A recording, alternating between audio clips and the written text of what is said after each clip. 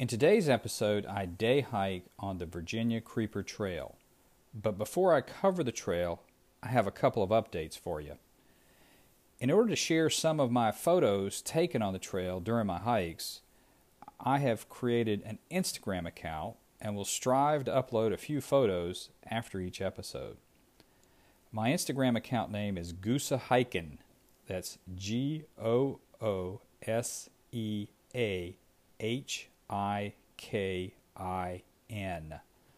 So if you're interested in photos for a specific episode, you will be able to find them posted there. Also, in the last episode, I hiked the Awendaw Passage of the Palmetto Trail in South Carolina. 2 days after my hike, Hurricane Ian made landfall very near the trail. I suspect that the trail probably incurred some damage, but I don't know that for sure.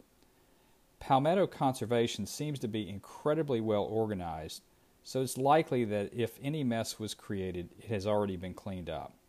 But if you plan to hike that passage, you might want to look into that first.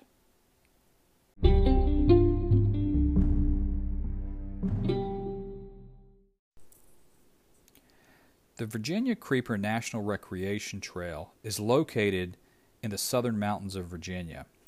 It is a 34.3-mile multi-use trail that was created by converting an abandoned rail line.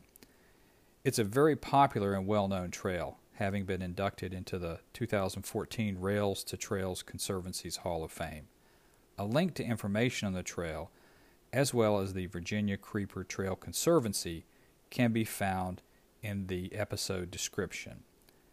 The history of the trail is quite interesting. According to the USDA, the trail started as a Native American footpath. It was then used by European pioneers, including Daniel Boone. In the late 1800s, work began to build a rail line on what is now the trail. The initial goal of building the railroad line in such a remote and mountainous area was to service the timber industry. It later also served as a passenger line. While various rail companies had ownership of the line over the years, it was ultimately owned by the Norfolk and Western Railroad Company. The nickname the Virginia Creeper comes from both the slow speed at which the train climbs some of the steep grades, as well as a native plant that grows in the area. In the 1970s, declining demand and poor economics caused the rail line to be abandoned. In 1977, removal of the track and conversion to a trail began.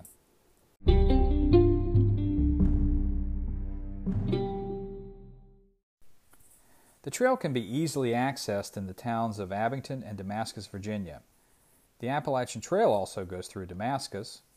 While the trail is both a foot trail and a bicycle trail, it is particularly popular with bicyclists, as there is a 17-mile stretch of the trail running from White Top Station to Damascus that is mostly downhill. My hike was not planned in advance.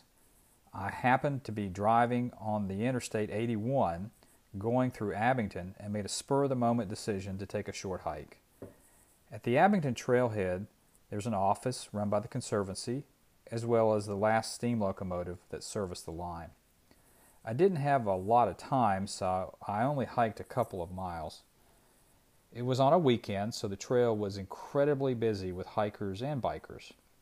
The condition of the trail was excellent. Finely crushed gravel that was well maintained. The area I hiked was very flat. It passed by a few farms, so I saw and smelled horses and cows. It also passed close by some neighborhoods, much like a greenway. I think the locals use it as a greenway. Why wouldn't they?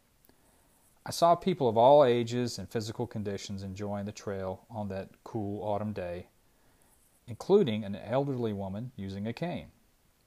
While I only hiked a small section of the trail, I suspect that the trail is in good repair the entire length given the heavy usage. I'm confident that the more mountainous section of the trail is more challenging. But given the fact that it's built entirely on a former rail line, the inclines can only be so steep. It does not seem that the trail is designed for backpackers, as I could find no readily available campsites in my research. The length of the trail makes it too long to cover in a day hike for most of us, but it makes for a great short section day hike. It's also my understanding that there are fantastic views in the higher elevations. In conclusion, I think this trail makes for an easy day hike if you happen to be near the towns of Abington or Damascus in southwest Virginia.